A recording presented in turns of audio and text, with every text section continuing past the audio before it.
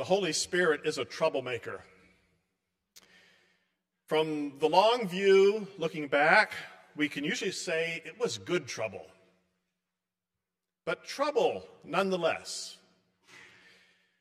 The scriptures tell this story over and over in various ways. You see it in the prophets, in Hebrew scriptures, Elijah, Jeremiah, Isaiah, Hosea, virtually all of them. The Spirit falls on them, and they do or say something that seems rash or reckless, and trouble ensues.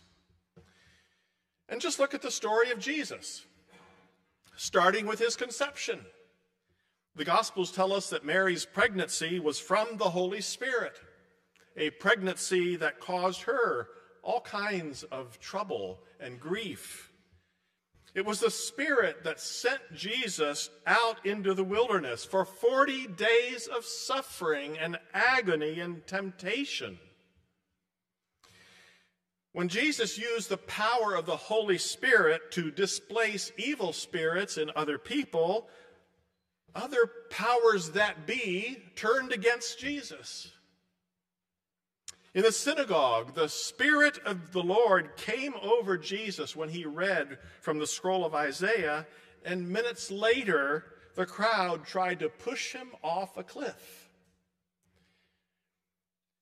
I guess it's not realistic to think that things would be any different for the early Jesus followers as events unfolded in the book of Acts, or that things would be any different for us today when we seek to be guided by the Spirit. When the Spirit moves among us, we should be ready for trouble. And we just read a short excerpt of this wonderful story about Cornelius and Peter in Acts 10 and 11. Read it all sometime, and you'll see that 8 times in that story it says that the Holy Spirit, the Spirit of Jesus, caused this sudden expanding of the boundaries of imagination in the early church. An expansion that reflected the goodness and beauty of God's big dream for the world, and that launched the church into a heap of trouble. The basic shape of this story is fairly simple and quite familiar to many of us. The Holy Spirit was working in 2 places in parallel fashion. Cornelius, a Gentile Roman army officer who was a God-fearer, a praying man, had a vision where an angel told him to send messengers to Joppa, find a man named Peter who would show him the way to salvation. And Peter, meanwhile, one of the pillars of the early church of Jerusalem, was led by the Spirit to go to Joppa on the seacoast. And one afternoon, shortly before Cornelius' messengers knocked on the door, the Holy Spirit invited Peter in a dream to eat animals that his scriptures forbade him to eat. So the knock on the door and Peter's disturbing dream coincided thanks to this troublemaking Holy Spirit. And Peter ends up being the first leader of the Jesus movement to baptize a household of Gentiles and welcome them into the church. And then there was trouble.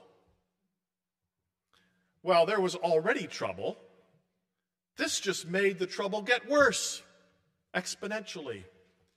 The church would end up in a drawn-out, intense struggle for generations because of what inclusion of Gentiles meant for Jewish Christians. Not only did these new Christians have to make huge cultural accommodations, not only did these Jewish Christians have to get over a sense of emotional revulsion that Jewish believers often experience when they shared space or shared tables with Gentiles, Not only that, they had to rework their theology of salvation. They had to reread and reinterpret their sacred scriptures. Yes, the Holy Spirit is a troublemaker. Now, from our vantage point today, quite obviously, since we benefited from Gentile inclusion, we can look back on that and say that was good trouble. But to those going through it at the time, it was hard to find any goodness or beauty in it. It broke up families and households. It divided congregations. It separated communities. And at its worst, it caused civil unrest and mob violence. People were beaten, imprisoned, and killed. The miraculous part of that ugly story in the early church is that it got written down and preserved and came to be regarded as worthy of including in our scripture. So today we can read all about it in Acts, the epistles, and Revelation, and we can see it for what it was, a Spirit-directed and Spirit-inspired expansion of our imagination of what God is up to in this world.